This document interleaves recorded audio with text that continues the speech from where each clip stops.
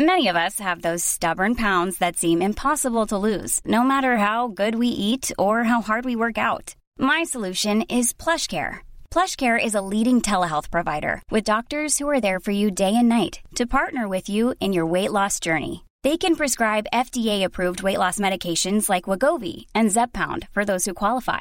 Plus, they accept most insurance plans. To get started, visit plushcare.com/weightloss. That's plushcare.com/weightloss. I'm Sandra, and I'm just the professional your small business was looking for. But you didn't hire me because you didn't use LinkedIn Jobs. LinkedIn has professionals you can't find anywhere else, including those who aren't actively looking for a new job, but might be open to the perfect role, like me.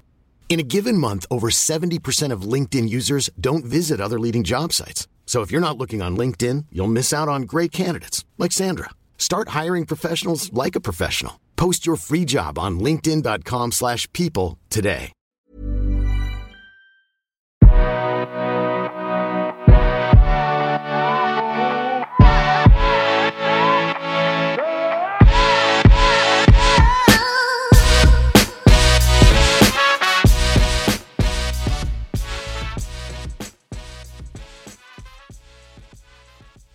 Destruktiva beteendemönster, ätstörningar och självskadebeteenden.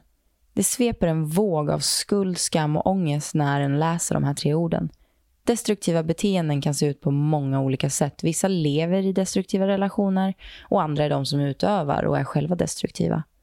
Väldigt många blir inte friska från det här men lär sig hantera det, och väldigt många hittar sätt att dölja det på. Alla är olika. Vi är inne i del 2 av podcasten som handlar om psykisk ohälsa och som kan visa sig på många olika sätt. Just nu idag så inleder jag några avsnitt med ämnet ätstörningar, och det är för att det finns så mycket av det här runt omkring oss. Destruktiva beteendemönster kan visa sig på olika sätt, och vissa hetsäter för att dölja och dämpa ångest, andra för att få bort kalorier. Vissa hjärnor spelar oss ett spratt, och som min kära mor brukar säga, det är ena jävla hjärnspöken. Kajsa är en av mina bästa vänner. En tjej jag är otroligt stolt över, som tagit sig igenom många hinder i livet och som inspirerar många med sin glöd och prestation. I dagens avsnitt så gästar hon mig och så modigt och starkt berättar om sin ätstörning som hon så himla länge har kämpat mot. Och det finns många olika varianter och sätt av just det vi ska prata om. Men så här kan ett sätt uttrycka sig på. Nu lyssnar vi på Kajsa.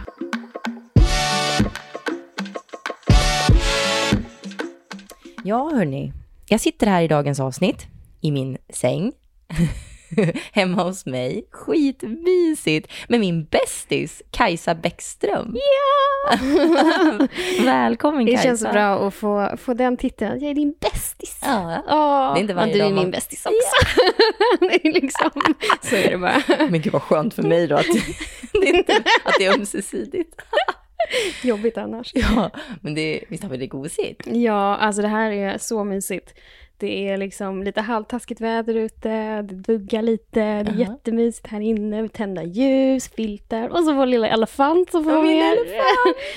Ja, alltså storyn bakom min elefant i min säng var ju att jag skulle ge den en present till en nyfödd bebis, men jag valde att spara den själv för den var så kramgod. Jag tänker inte nämna vems bebis som skulle få den. Jag gör inte det för guds skull. Guds skull. 10 år Kajsa har vi känt varann. Över 10 år. Det är typ 12-13 år nu. Ja, det måste vara 12 år.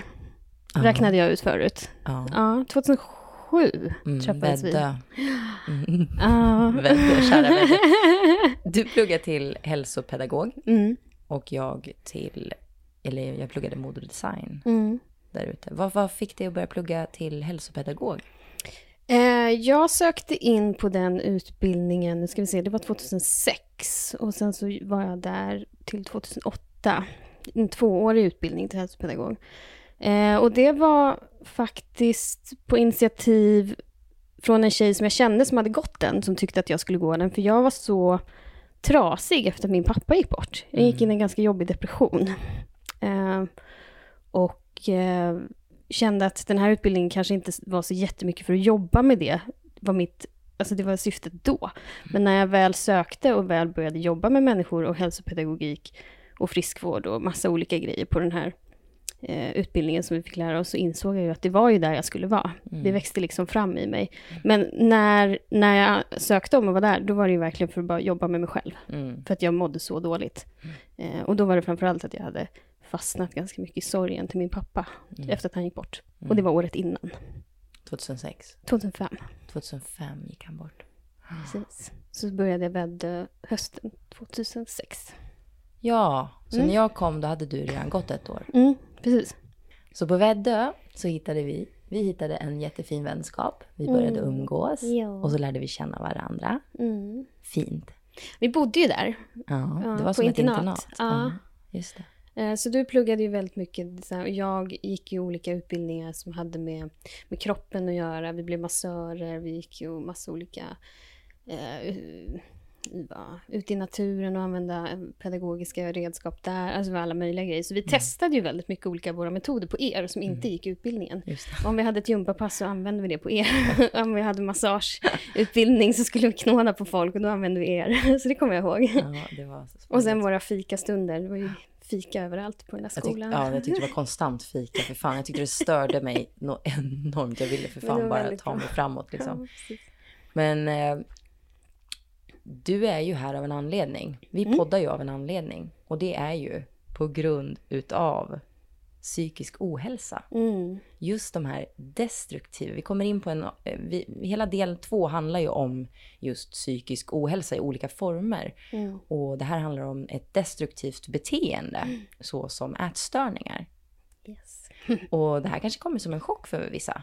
Tror du det? Ja, kanske. Fast på senare tid så har jag varit ganska öppen med det, i och med att jag har kommit in i en ganska bra läkningsprocess och är ganska långt i läkningen. Så att jag har inte haft så svårt att prata om det. Men för vissa kan det nog komma som en överraskning, absolut, det tror jag. För det är ändå ett missbruksbeteende, det är ändå en sjukdom som jag har haft i, alltså då det blev som värst var ju när jag var 20, och det är 14 år sedan, jag är 34 idag. Men vi ska nog gå tillbaka ännu längre än så. Det är nog i alla fall en 20, kanske 23 år bakåt. Som det här destruktiva beteendet till mat och relation till mat och äta har funnits. Och vad är det, what kind of it? Alltså det finns ju många olika sorter, eller många kanske inte finns, men det finns ju olika sorters ätstörningar. Så vad är det för ätstörning som du har? I mitt fall, men jag skulle nog säga att jag har det fortfarande. Just för att jag tampas ju mycket med tankebanorna kring det. Men jag går inte in i beteendet. Gör inte. Men tankemönster finns ju stundvis kvar. Och det kommer jag få leva med resten av mitt liv. Men jag har ju det som kallas för bulimi. Det vill säga att man missbrukar mat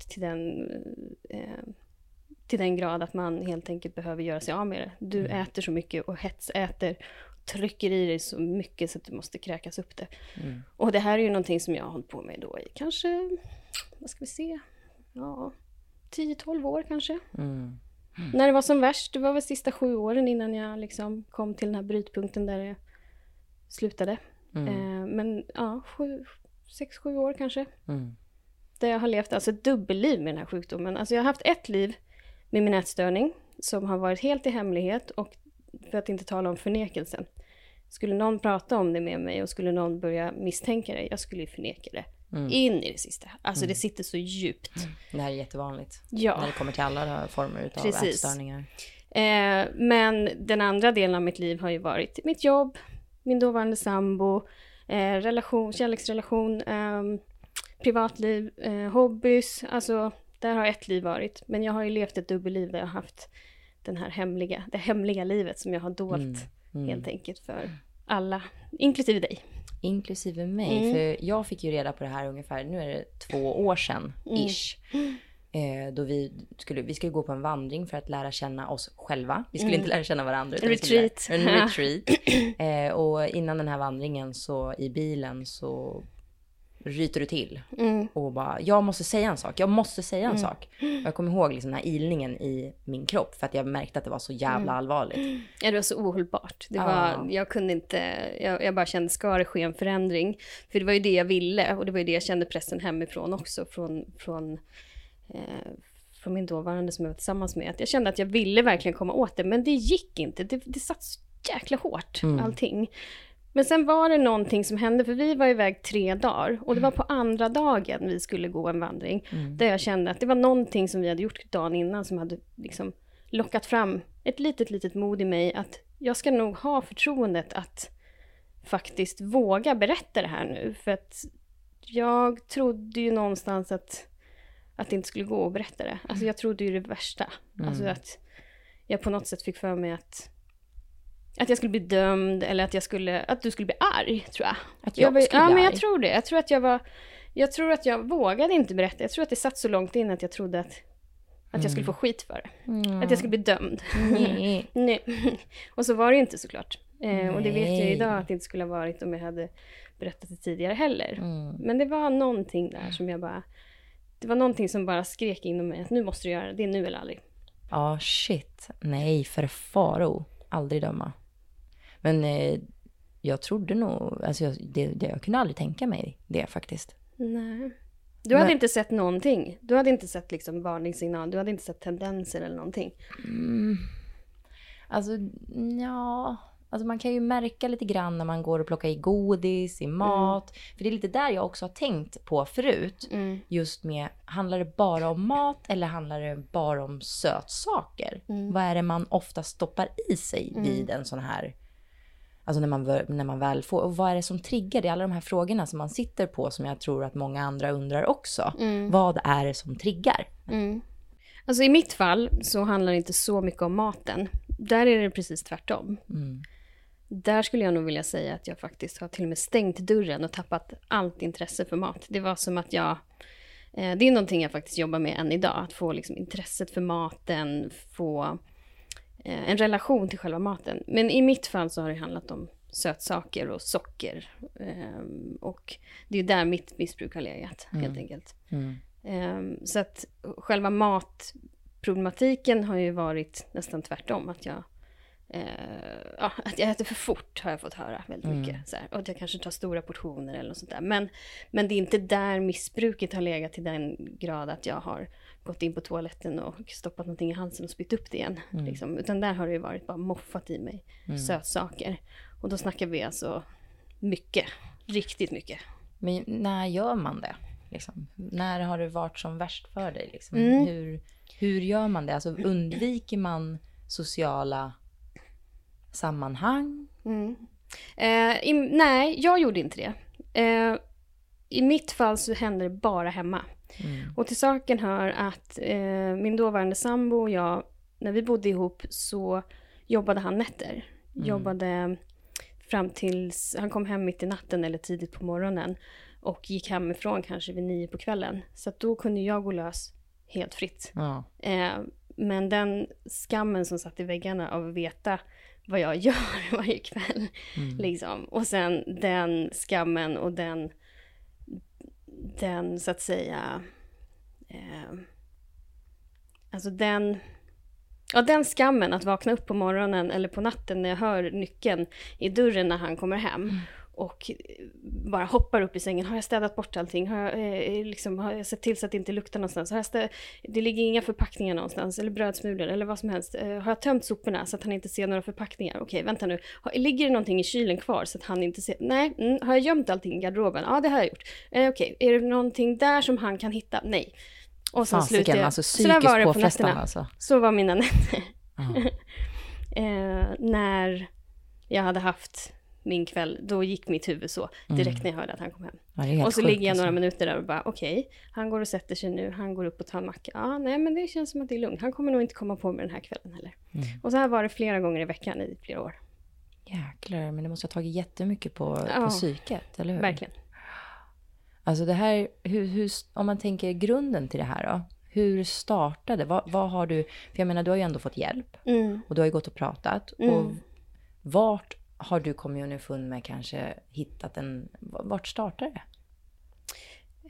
Jag skulle nog vilja säga att själva relationen till det här osunda tänket, det här liksom destruktiva beteendet började redan när jag var liten. Och det har att göra med att jag har alltid ända sedan jag var liten fått höra att jag är större än alla andra barn. Och det är ju som så att när man passerar ungefär 3 års ålder eller någonting, det är då man börjar liksom få en uppfattning om vem man själv är och så. Och jag har liksom redan från första början, inte så mycket från mina föräldrar, för de har ju alltid älskat mig och så, men mycket utifrån, från skola, förskola. Jag fick höra från liksom, det var någon händelse där jag var 5 år och min kompis var 1 år yngre, eller hon var lika gammal, jag kommer inte ihåg.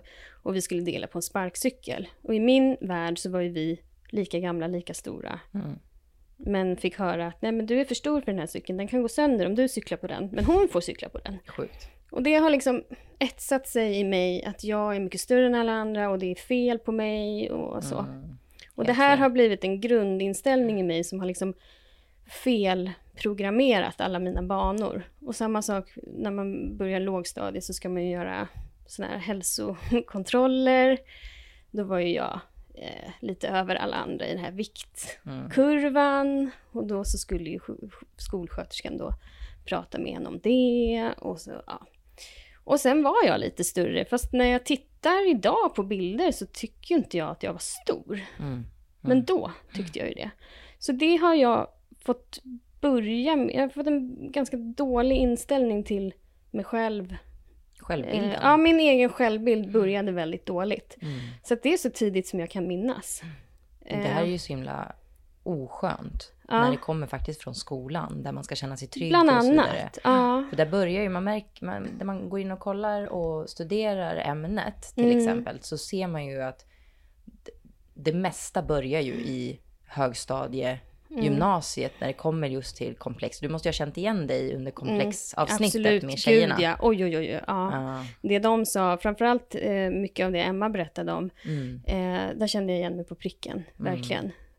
Där pratade ju hon om det här med BMI-kurvan och där var det också en skolsyrra som talade om för henne att hon låg lite över då den här kurvan man skulle ligga på. Och man ska vara väldigt försiktig med vad man säger. Jag har fått ganska mycket osköna, jag säger verkligen osköna, för att jag har träffat, alltså jag har ju vandrat in och ut i depressioner, jag har haft problem med alla möjliga med smärtor i kroppen. Alltså jag fick ju en fibromyalgi-diagnos när jag var 17. Fick du? Ja, det fick jag. Har du det fortfarande? Nej. Jag bara, vad fan vet jag inte det? Det är ju som så att när man sätter en diagnos fibromyalgi, det betyder alltså att man har i princip smärtor i hela kroppen. Ja, nervsystem är så uppskruvat. I mitt fall så handlade ju det om att det var så himla psykosomatiskt. Det vill säga att mitt psyke var så trasigt. Och jag har ju förstått nu när jag kommit ur det att mitt nervsystem var på sånt hög grad av ligga och vara så alert och på sin vakt. Att någonstans måste ju de här inputsen hela tiden ta vägen. Så att det uttryckte sig att jag fick så fruktansvärt ont i kroppen. Så det är väl därifrån mitt intresse har kommit till att jobba med människor som har ont och så, tror jag. Men när jag började ta itu med mitt psyke och när jag började på en bättre psykisk, då försvann smärtorna. Det är jävligt häftigt. Men det säger ju väldigt mycket om just de här bitarna, att när man utsätts för en psykisk påfrestning och stress, enorm stress i kroppen, hur det påverkar oss inifrån och ut. Ja, och framförallt när man, så som jag upplever utifrån min egen syn på det hela, så tappade jag bort så mycket av mig själv från första början, ända från när jag var yngre. Jag tappade liksom bit för bit i min självbild, min självrespekt, hela mitt självförtroende, allting, det bara suddades ut. Så till slut, och då snackar vi för något år sedan eller 2 nu, när jag började komma ur mina ätstörningsbeteenden, så har ju mina, vad ska man säga, just det här utsuddningen och alla de här bitarna som är vem jag är, har ju jag förstått idag att det är det som har triggat mina ätstörningar. Så att när jag började jobba med mig själv till den grad att jag helt enkelt titta på, okej, vem är jag? Vad vill jag? Hur tar jag min plats? Vart sätter jag mina gränser? Liksom när jag börjar ta tillbaka mig själv och hitta tillbaka i, det låter jätteklyschigt, hitta dig själv och älska dig själv, men det är faktiskt så det är. För det är där allting börjar. Och det är efter jag kommit åt den biten, det är först då mina ätstörningar har försvunnit. För det är det som har triggat att jag liksom, hela min hårddisk av vem jag är har ju varit helt felformaterad i så många år. Verkligen. Så att jag har ju liksom inte vetat var jag ska börja. Det har blivit en sån röra, så att hela den här röran har varit så svår att rensa i. Men när jag väl kom till den punkten där jag började se, okej, en sak i taget, nu ska jag börja med det här. Ja. Då helt plötsligt så började det bara försvinna. Då lossnade det, Då lossnade bit för bit. Ja. Ja, det är jävligt fint. Och då har alltså. jag liksom gått i terapi på Stockholms centrum för ätstörningar, vilket är helt fantastiskt, men det hjälpte inte mig. För att det gick på fel områden. Det gick på mycket det här med ens ätarbeteende, vilket var jättebra. Allt ifrån kostdagbok till alla möjliga olika psykologiska analyser man gjorde. Men det kom inte åt mina problem. Det gick liksom in lite på ytan. Vad är det som har hjälpt dig som bäst? Det som har hjälpt mig som bäst, den vandringen som vi var på, den var nog lite utav ett startskott för hela den här processen, tror jag. Bra. Det var därifrån jag började våga uttrycka det. Det var därifrån jag började släppa på skammen. Och skammen är ju den jag har fått jobba med. Skammen och skulden till mitt beteende, till varför jag gör allt det här mot mig själv. Man slår på sig själv. Eller? Ja. Verkligen. Och jag har ju då sökt mig till olika, det var ju samma, vi måste ju outa vem hon är som anordnar det här. Sure. Ja, Annu har ju varit en stor hjälp. Annu Rosenkärr som anordnar så otroligt fina, den här retreatvandringen. Man är ute i skogen och man får olika uppgifter som är helt anpassade efter vad du behöver jobba med. Men hon har även hjälpt mig på så sätt att jag har gått kurser hos henne där jag helt enkelt har fått gå in i min djupa låda av skam. Och det var precis det som krävdes för att det här skulle lossna, för det var där problemet låg. Men sen så har jag fått jättestor hjälp av någonting som kallas för hypnosterapi. Just det, hypnosen. Yes. Jag gillar ju hypnos. Alltså det är en helt, i mina ögon så är det en helt fantastisk terapiform. Jag ska inte säga att det kanske är det bästa för alla, men för vissa tycker ju om att sitta och samtala i KBT-terapi, vilket är en jättefin terapiform. Men för mig har inte den funkat. Jag har gått i terapi i många omgångar för diverse olika, men jag tycker inte, jag sitter ju bara ältar när jag bara pratar. Medan i hypnosen då försätts man i en guidad visualiserande meditation under tiden som du går i terapi. Och då är det helt enkelt det undermedvetna som plockar fram. Så att du vet liksom inte vad som ska komma fram. Nej, precis. Och jag går ju, av en annan anledning, så går jag ju själv också i terapi och får fantastisk hjälp via guidad meditation. Och jag kan inte säga att jag hamnar i någon form av hypnos, men det känns som det. Så det skulle inte förvåna mig, men du hamnar i sån otroligt lugn. Och det man känner är ju det här undermedvetna. Och man sitter verkligen så här, aha! Man får liksom en aha-upplevelse som är utanför. Ja, jag kan ju få så extremt starka kroppsliga reaktioner när jag ligger där och bara kommer åt någonting jättestarkt som har påverkat mig i hela mitt liv, i varför jag reagerar som jag gör i vissa situationer. Alltså det låter helt brutalt, men man är så otroligt trygg med terapeuten. Och när man säger hypnosterapi så tänker ju folk att det är när man har sett hypnos, hur trollkarlar gör på scen ungefär, när man ser på tv. Det är verkligen inte så. Nej, alltså, det blir ingen kyckling. Nej, men precis. Eller om man har ett kodord, om jag säger klappa händerna så börjar det gå baklänges. Det är inte så det funkar. Utan det är helt fantastiskt. Du helt enkelt jobbar genom en resa där det kommer upp saker som det undermedvetna helt enkelt plockar fram i varför du känner som du gör. Så att jag brukar tänka som så att jag ska försöka ta itu med det här problemet på egen hand. Och så om jag inte klarar det så bokar jag en tid hos Katarina då, som jag går och som är helt underbar. Och hon har hjälpt mig jättemycket. Just för att vi har kunnat helt enkelt bena ut att men den här situationen som du var utsatt för när du var liten, den kanske inte verkar så stor, men det har gett dig ett jättelidande, för det har verkligen präglat dig för resten av livet i liknande situationer som uppstår tydligen rätt ofta till exempel. Verkligen. Så att det är så här, man helt plötsligt bara suddar ut någonting, och sen när det där har läkt så är det som att det aldrig har hänt, för det går verkligen på djupet. Sånt gillar ju jag. Det gillar vi. How would you like to look 5 years younger? In a clinical study, people that had volume added with Juvederm Voluma XC in the cheeks perceived themselves as looking 5 years younger at 6 months after treatment. Look younger, feel like you. Add volume for lift and contour in the cheeks with Juvederm Voluma XC. Reverse signs of aging by adding volume to smooth laugh lines with Juvederm Volure XC. For important safety information and to find a licensed specialist, visit Juvederm.com. That's JUVEDERM.com. Not for people with severe allergic reactions, allergies to lidocaine, or the proteins used in Juvederm. Common side effects include injection site redness, swelling, pain, tenderness, firmness, lumps, bumps, bruising, discoloration, or itching. There's a risk of unintentional injection into a blood vessel, which can cause vision abnormalities, blindness, stroke, temporary scabs, or scarring. Talk to a licensed specialist to find out if it's right for you.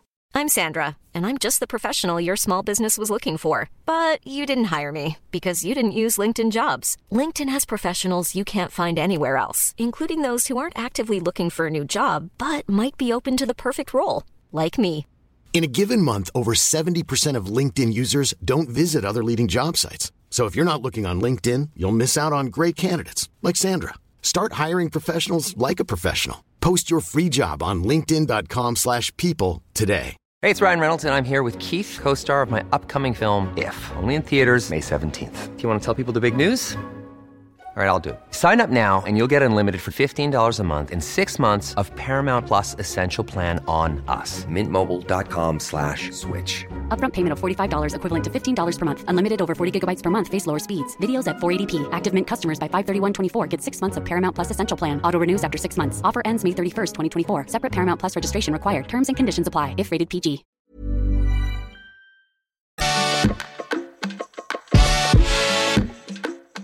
Men har du märkt någonting på hår och hud? För oftast kan man ju se, jag menar, en del, vi kommer att prata om lite andra ätstörningar senare också, men man kan ju se på hår och hud att det liksom nästan utmärglas, kan man säga, håret. Och huden, man kan ju få som små, nästan mindre behåring på hela kroppen. Men just vid bulimi, hur har det funkat? Hur har det varit för dig? I mitt fall, jag har ju alltid fått i mig den näringen jag behöver. I och med att maten får i mig. Så att jag har ju inte, det finns ju andra som faktiskt även väljer att det man kallar för kompensera. Man kan skaffa ett kompenseringsmönster, det vill säga i mitt fall så har det varit att jag har kräkts då. Jag har ju inte kräkts upp mina vanliga dagliga måltider, för det här har ju inte påverkat mig när jag har jobbat eller gått i skolan eller så, utan det har ju varit när jag har liksom satt mig i min lugna vrå och bara köttat en så här frustrations stund hemma liksom. Så att jag upplever ju inte riktigt att jag har fått den där näringsbristen av den anledningen. Nej. Utan snarare tvärtom. Jag har ju gått upp väldigt mycket i vikt och fått väldigt dålig hy stundvis på grund av man kan ju bara tänka sig mycket sockret till exempel. Men däremot kommer jag ihåg i gymnasiet så tappade jag väldigt mycket hår. Jag såg skokataloger för ett tag sedan då. Jag kollade första året på gymnasiet, då hade jag jättefint och friskt hår precis som jag har idag. Andra året på gymnasiet mådde jag fruktansvärt dåligt och var inne i en ganska jobbig depression, kommer jag ihåg. Då hade jag jättetunt och stripigt hår och sen så på tredje året på skofoto så hade det kommit tillbaka. Så det kommer jag ihåg. Jag som ändå fixar ditt hår har ju inte märkt någonting så. Så att det har inte satt sig på... Du har ju fantastisk hy också, så att jag tycker inte att det har satt sig på din hy heller. Men det är just bara att man kan vara uppmärksam. Man kan vara uppmärksam på det. Att det faktiskt påverkar ju hud och hår. Oftast kan man ju få som finnar eller extremt torr hy. Det har jag haft däremot. Jag har alltid haft jätteproblem med torr hy. Än idag. Men det kan ju ha med mycket annat att göra också. Att man är dålig på att dricka vatten och så. Men det har jag ändå börjat bli väldigt bra på. Så det är bra. Men däremot så när jag hade det som värst, när jag var som värst i min bulimi, då vet jag att jag fick kommentarer i skolan om att jag var väldigt svullen i ansiktet och framförallt längs med käklinjen. Att jag var nästan längs med halsen, att jag är väldigt svullen. Och det är ganska vanligt att man blir. För du tar ju i med hela kroppen. Ja, om man tänker själv när man har spytt eller om man har varit magsjuk eller liknande så vet man ju hur man, och rödsprängda ögon kan jag tänka mig att man kan få. Alltså det är ju enorma krafter som jobbar i tarmsystemet, i alla muskler, i mag och buk, som ska skjuta upp allting med enorma krafter. Så det är väldigt påfrestande för kroppen att liksom göra det här självmant. Och då snackar vi flera gånger i veckan liksom. Så att, jag har själv hållit på med så här dumma beteenden, kan jag säga. Ja, nej, men det är nog väldigt mycket vanligare än vad man tror. Och det är därför det är så himla viktigt att vi pratar om det. Och det är därför det känns så himla bra att kunna prata om det. För att till saken hör att jag jobbar ju i dagsläget med människor som kommer till mig. Och jag driver ett EMS-gym och är naprapat. Och tar emot väldigt mycket patienter där jag ser varningssignalerna. Och jag ser utifrån hur jag själv har varit och hur jag själv har reagerat i situationer och beteenden och vad man säger och hur man beter sig kring träning och ens inställning till mat och träning och så här.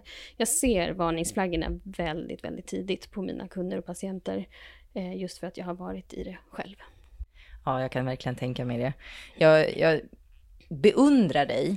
Jag tycker du har gjort ett fantastiskt jobb, faktiskt. Tack. Ja, jag beundrar dig jättemycket för att vara så medveten och så medveten i sin alltså det blir ju något sjukt till slut. Vad är det som försiggår i hjärnan? För det går ju nästan inte att ta bort. Nej. När det väl hamnar i det här hetsätandet, vad är det som händer i hjärnan? Liksom? Jag kan säga så här att jag kan bara identifiera det med att det är någonting som tar över mig. Nu har inte det här hänt på nästan 1,5 års tid. Grattis. Tack. Tanken har kommit då och då. Så. Och tröstätandet finns kvar.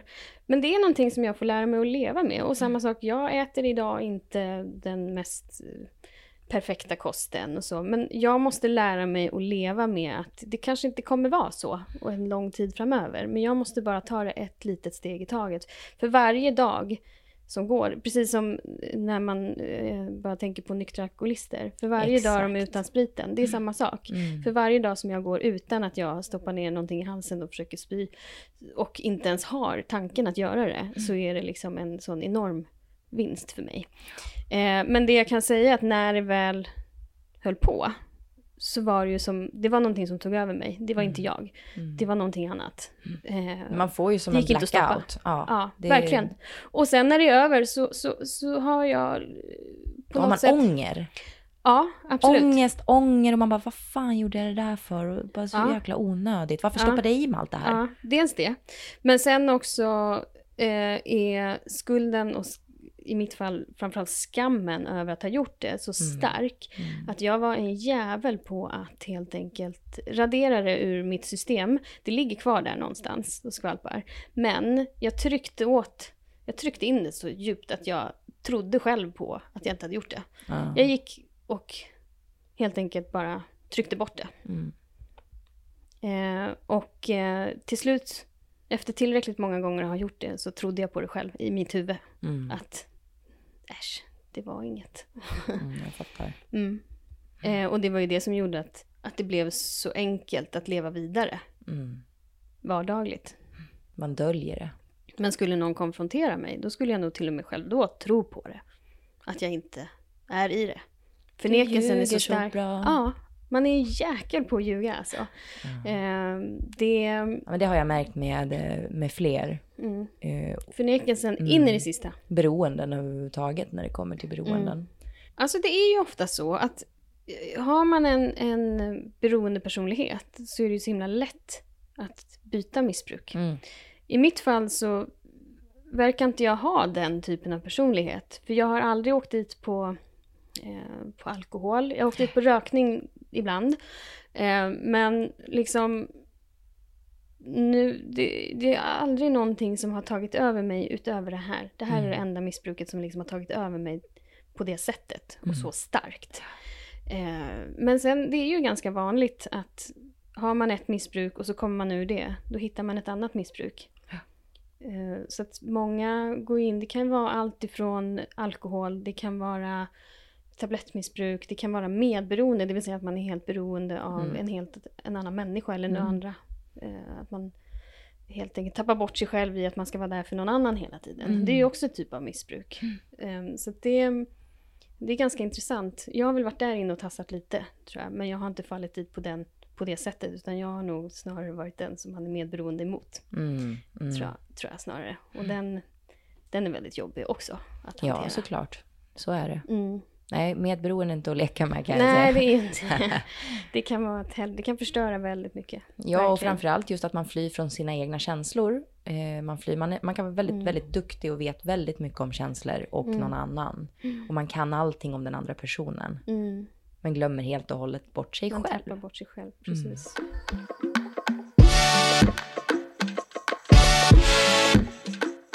Nej, för fan, det är inte lätt det här med medberoenden och missbruk. Men du, det här med, vi går tillbaka en liten sväng just till bulimin. När började bulimin för dig? För mig började den kort efter att min pappa dog. Då var jag 20. Och till saken hör att han gick bort väldigt hastigt i en hjärtinfarkt. Och det man såg i obduktionen var på grund av att han hade ett väldigt kraftigt förstorat hjärta. Han hade, det visste vi sedan innan, men han hade hjärtsvikt. Han hade högt blodtryck och tog mediciner för det.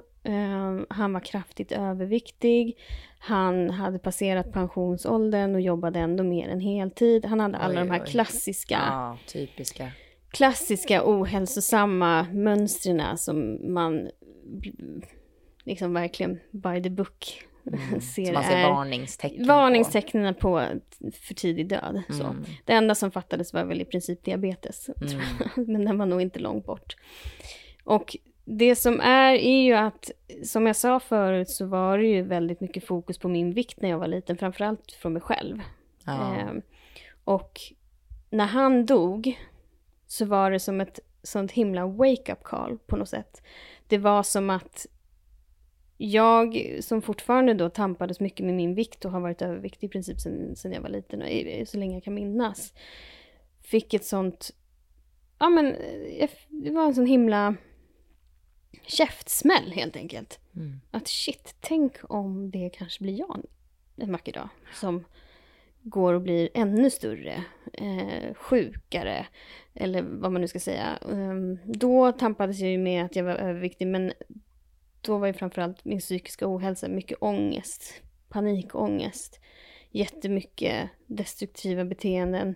När jag var tonåring så självskadebeteende, självmordsbenägen, mycket så här ganska mörka depressioner in och ut så att säga. Så att när pappa dog, då var det som att då kokade det över och jag fick en sån fruktansvärd dödsångest. Och då började mitt bulimibeteende. Då började jag hitta... Det var som att du dovde känslorna med hetsätandet då? Ja, dels det. Men sen också så alltså det var så roligt. Men det var faktiskt en bok som jag hittade. Kort efter han hade dött så var jag sjukskriven och sen så fick jag en bok i min hand som jag skulle läsa. Och det var en självbiografi av en kändis som hade skrivit. Så den här personen har skrivit om sitt liv och går in på lite tråkiga delar av sitt liv där hon börjar prata om sina ätstörningar. Och jag tänkte inte så mycket mer på det. Men sen börjar hon då berätta hur hon gjorde när hon skulle ha sina små kompenseringsbeteenden. Det vill säga hon berättade hur hon gjorde. Ja, så här gjorde jag alltid precis innan jag skulle stoppa fingrarna i halsen och kräkas. Och så här tänkte jag. Så att hon berättade. En instruktionsbok. Hur man gör helt enkelt. Och det gav mig en fix idé. Helt enkelt. Och av någon anledning så fick jag för mig att då skulle jag prova det. Jag vet inte varför. Jag kan inte komma ihåg mer än att det var den boken som fick mig... Jag läste inte ens vidare. Jag vet inte. Jag tror att det hade säkert börjat en vacker dag i alla fall. Fast av någon annan anledning. För det var nog inte långt bort ändå, tror jag. I och med att jag var så trasig som jag var. Så att jag helt enkelt måste väl stoppa fingrarna i halsen efter en måltid någon gång när jag var i fred. Och sen så var jag fast. Och det är 14 år sedan. här har du en bok. Lite tips på hur du stoppar fingrarna i halsen och kräks. Och de här små tips och tricksen på hur du kan göra. Yay! Ja, det var ju inte menat som så, men för mig råkade det ju bli så. Ja, men du är nog inte den enda som har tagit till dig tipsen. Jag vet inte. Där var jag fast och då levde jag också i ett förhållande. Men vi bodde inte ihop eller så. Utan då dolde jag det också väldigt bra. Och det kom aldrig till någon punkt, för jag tror att jag skulle inte klara av att leva. Jo, det har väl hänt. Jo, när jag jobbade natt så har det hänt. Ett par, 3 gånger kanske. Men jag klarade inte av att leva med mig själv. Att smyga in där på toa och göra min grej. Jag klarade inte av att ha det. Jag klarade inte av att ha det hängandes över mig. Så det slutade med ganska fort. Utan det fick alltid bli hemma. Helt enkelt. Aldrig varit i skolan eller något sånt där. Man känner sig kanske säkrast. Ja, men då fick man vara i fred. Och just den här att jag till 100% inte kommer bli påkommen. Det har ju hänt att jag ringt på dörren. Och jag kommer ihåg en gång. Gud vad jag skämdes. Det är nästan så jag måste berätta det. Men det var faktiskt en gång jag var hemma.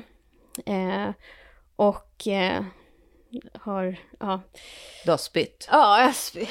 Helt enkelt. Och tryckte, men gud, det här, nu blev det jobbigt. Men så ringer det på dörren och då är det min dåvarande sambos bästa kompis som står där. Och han märker ju på mig att det är någonting konstigt. Men jag tror inte än idag att han förstod vad som hade hänt. Men samma sak där, man står där och jag har ingen aning om vad han sa till mig eller varför han kom dit. Han skulle väl lämna något eller så. Men jag har bara ett minne av att det enda jag kunde tänka på var, okej, vill han komma in nu? Luktar jag nu? Eller vänta nu. Alltså jag stod och var helt paralyserad. För jag kunde inte ta in någonting av vad han sa. Det kommer jag ihåg var en så fruktansvärt jobbig situation.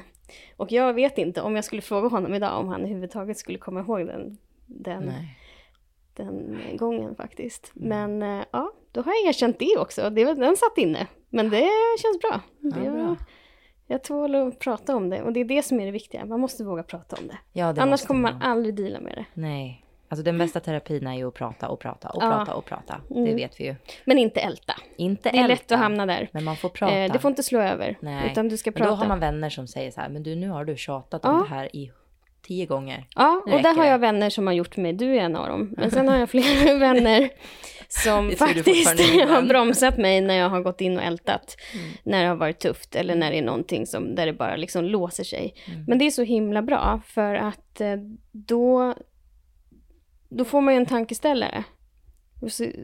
Att nu är jag inne i den där spiralen. Nu måste jag stanna upp. Okej, vad är det som är viktigt här nu? Vad ska vi ta itu med? Det är ju välment. Ja, jag har ältat också. Jag har haft människor som talar om för mig också. Så det, men om vi ska gå in nu och tänker, hur ska vi sammanfatta lite grann och ge tips till, jag menar det är både tjejer och killar. Och jag menar mitt tips till killar, för att det är väldigt många män och killar där ute som har ätstörningsproblem.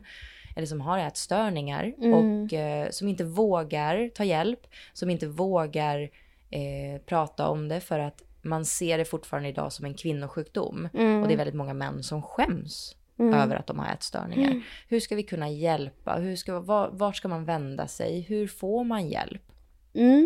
Och hur kommer man underfund med det här? Det bästa är väl kanske att någon säger till på ett eller annat sätt. Eller frågar hur man mår. Eller för att oftast grundar det väl djupare. Precis. Jag skulle vilja säga att det är jätteviktigt att våga komma ur den där kokongen av förnekelse. Att välja ut en person som man verkligen har förtroende för att berätta. Bara för att börja någonstans. Välj en person som du vet, men som jag trodde ju att du skulle döma mig för det här. Jag trodde ju att du skulle, gud jag är nästan inte tårar. Men jag trodde att jag skulle få försvara mig i det här helt enkelt. Och det är det man tror.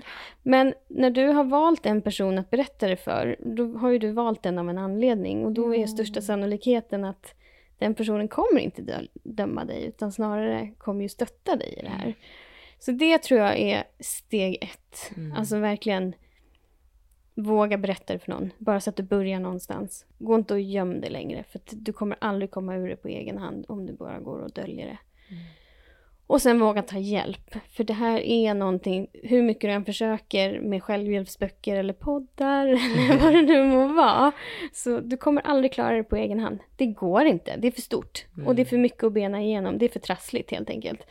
Så att försök att komma i kontakt med antingen, det finns egenremisser på hemsid, alltså på nätet där du kan remittera dig själv till ätstörningsklinik där du får gå igenom olika rehabiliteringsprogram och terapi. Det finns terapeuter där ute, samtalsterapi, samtalsterapeuter som håller på med hypnos. Det finns alla möjliga olika vägar att gå. Och jag tänker så här att jag har ju en Instagram som heter vasarusaru.se. Skriv gärna till mig där så ska vi svara på de frågorna som ni har. Jag har även hemsidor som jag kan guida er till och så vidare och så vidare. Och vi kan guida till några av våra proffs som har hjälpt oss. Precis. Så det här är jätteviktigt. Ja. Sen skulle jag vilja säga Frisk och Fri. Det är en hjälpförening som jobbar just med vad säger man? Det är en destruktiv eller psykisk ohälsa överlag? Eller är det bara Frisk och Fri, det är bara fokuserat på ätstörningar. Det är alltså fokuserat på att hjälpa människor med bulimi, med anorexi och även tror jag ortorexi också. De kan man gå in, de finns både på sociala medier, det finns en hemsida som jag inte kan i huvudet, men googla Frisk och Fri, för de har startat en hjälptelefon som man kan ringa, där de har volontärer som sitter och svarar som är friskförklarade ätstörda. Ungefär som mentorer, skulle man kunna faddrar, mentorer. Ja, precis. Så att det är ju faktiskt ett steg i rätt riktning om man skulle ta och ringa dit och prata med dem. För den är ganska nystartad har jag sett. Så det tror jag absolut. Och sen tror jag bara att viljan att förändra och viljan att gå in och röra runt i det jobbiga. I grytan. Ja, den grytan är inte jätterolig alla gånger. Ja, men det är så värt det när man kommer ut på andra sidan. Alltså. Det är verkligen det. Det är tufft. Gå inte och bär på den skulden och den skammen på er själva. För det kommer aldrig vara värt. Nej. Överhuvudtaget. Vi lever bara en gång. Nej.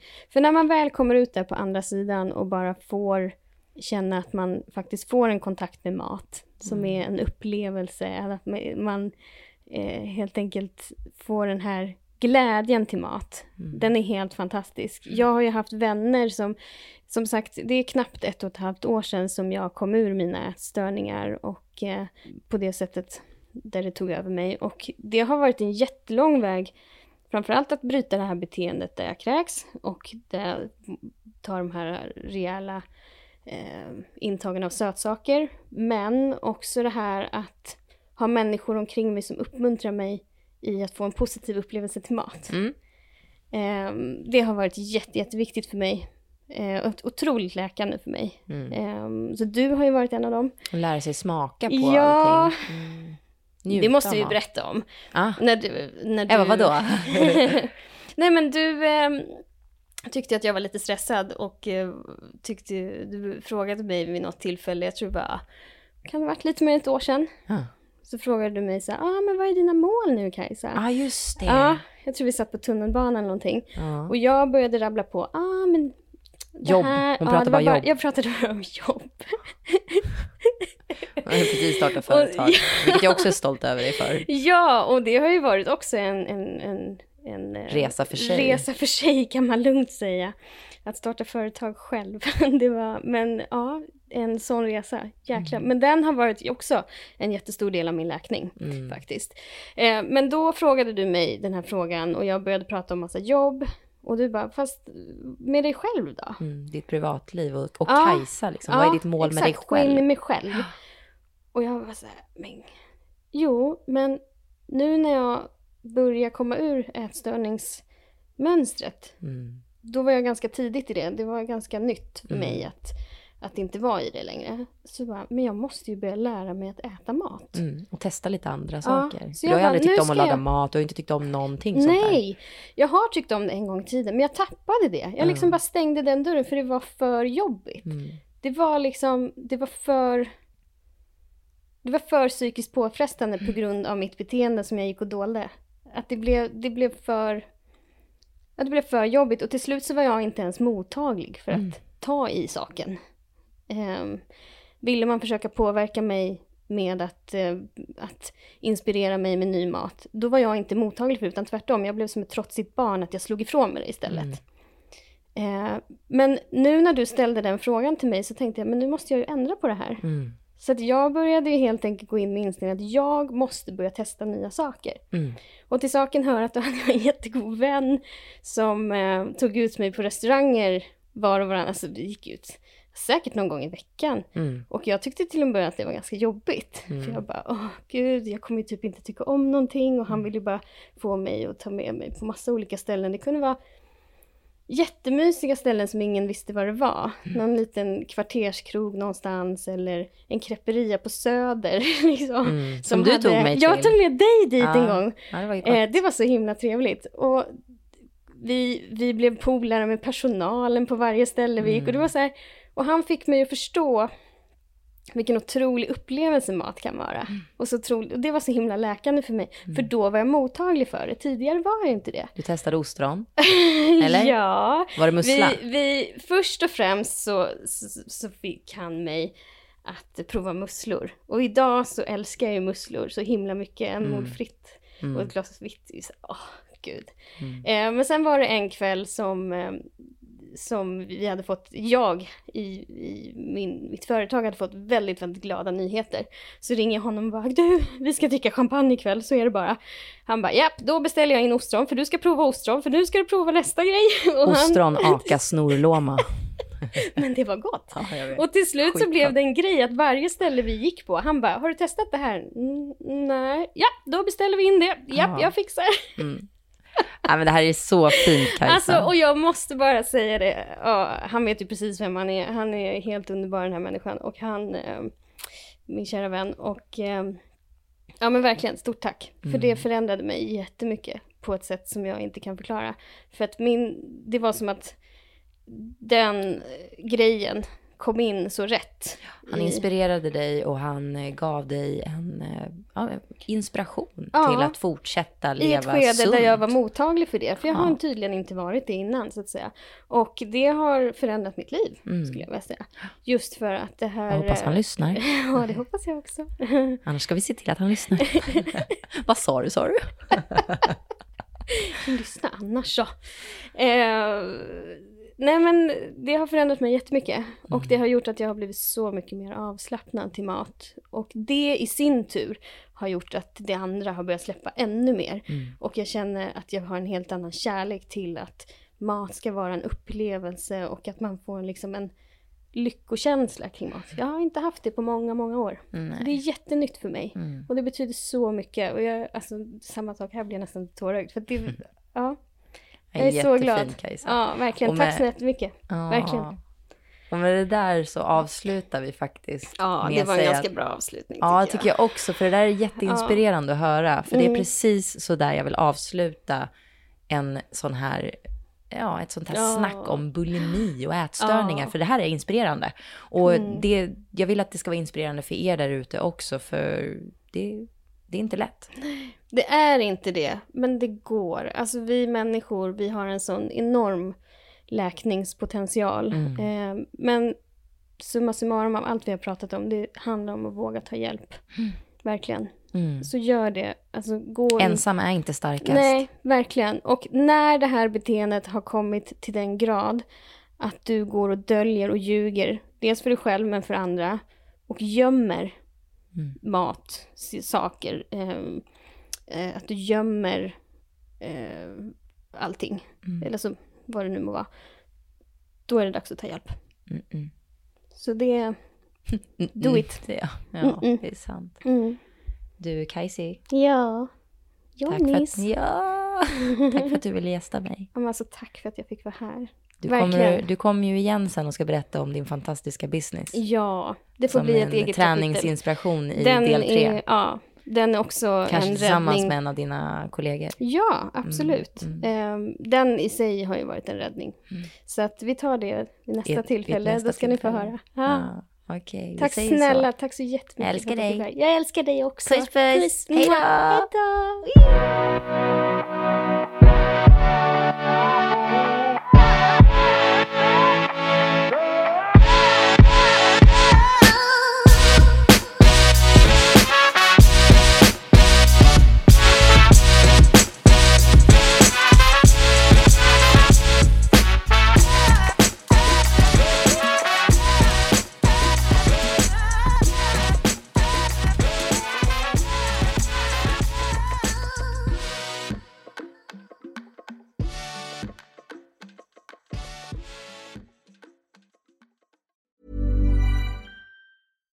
Hi, I'm Daniel, founder of Pretty Litter. Cats and cat owners deserve better than any old-fashioned litter. That's why I teamed up with scientists and veterinarians to create Pretty Litter. Its innovative crystal formula has superior odor control and weighs up to 80% less than clay litter. Pretty Litter even monitors health by changing colors to help detect early signs of potential illness. It's the world's smartest kitty litter. Go to prettylitter.com and use code ACAST for 20% off your first order and a free cat toy. Terms and conditions apply. See site for details. Planning for your next trip? Elevate your travel style with Quince. Quince has all the jet-setting essentials you'll want for your next getaway, like European linen, premium luggage options, buttery soft Italian leather bags, and so much more. And is all priced at 50 to 80% less than similar brands. Plus, Quince only works with factories that use safe and ethical manufacturing practices. Pack your bags with high-quality essentials you'll be wearing for vacations to come with Quince. Go to quince.com/pack for free shipping and 365-day returns.